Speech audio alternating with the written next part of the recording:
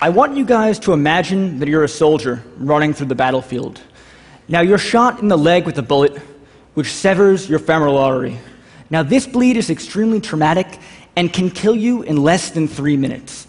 Unfortunately, by the time that a medic actually gets to you, what the medic has on his or her belt can take 5 minutes or more with the application of pressure to stop that type of bleed. Now, this problem is not only a huge problem for the military, but it's also a huge problem that's epidemic throughout the entire medical field, which is how do we actually look at wounds and how do we stop them quickly in a way that can work with the body. So now what I've been working on for the last 4 years is to develop smart biomaterials, which are actually materials that will work with the body, helping it to heal and helping it to allow the wounds to heal normally. So now, before we do this, we have to take a much closer look at actually how does the body work. So now everybody here knows that the body is made up of cells. So the cell is the most basic unit of life, but not many people know what else. So it actually turns out that your cells sit in this mesh of complicated fibers, proteins, and sugars known as the extracellular matrix. So now the ECM is actually this mesh that holds the cells in place, provides structure for your tissues, but it also gives the cells a home. It allows them to feel what they're doing, where they are, and tells them how to act and how to behave. And it actually turns out that the extracellular matrix is different from every single part of the body. So the ECM in my skin is different than the ECM in my liver, and the ECM in different parts of the same organ actually vary. So it's very difficult to be able to have a product that'll react to the local extracellular matrix, which is exactly what we're trying to do.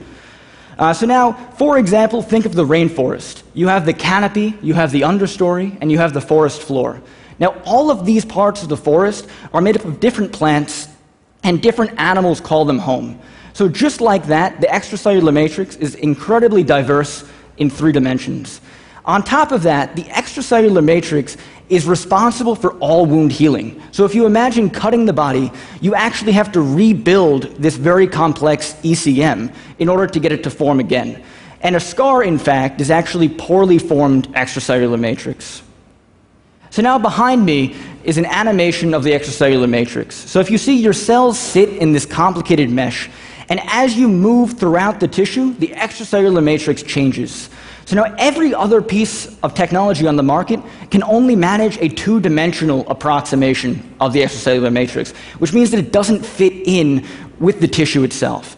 So when I was a freshman at NYU, what I discovered was you can actually take small pieces of plant-derived polymers and reassemble them onto the wound. So if you have a bleeding wound like the one behind me, you can actually put our material onto this, and just like Lego blocks, it'll reassemble into the local tissue. So that means if you put it onto liver, it turns into something that looks like liver, and if you put it onto skin, it turns into something that looks just like skin.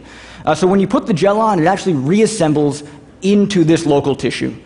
So now, this has a whole bunch of applications, but basically the idea is wherever you put this product, you're able to reassemble into it immediately. Now this is a simulated arterial bleed, blood warning, at twice human artery pressure.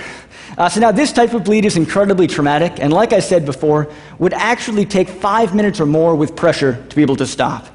Now in the time that it takes me to introduce the bleed itself, our material is able to stop that bleed. And it's because it actually goes on and works with the body to heal. So it reassembles into this piece of meat, and then the blood actually recognizes that that's happening and produces fibrin, producing a very fast clot in less than 10 seconds. So now this technology, thank you.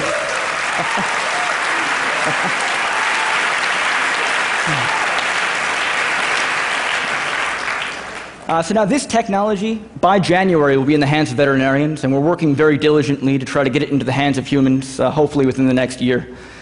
But really, once again, I want you guys to imagine that you're a soldier running through a battlefield. Now you get hit in the leg with a bullet, and instead of bleeding out in 3 minutes, you pull a small pack of gel out of your belt, and with the press of a button, you're able to stop your own bleed, and you're on your way to recovery.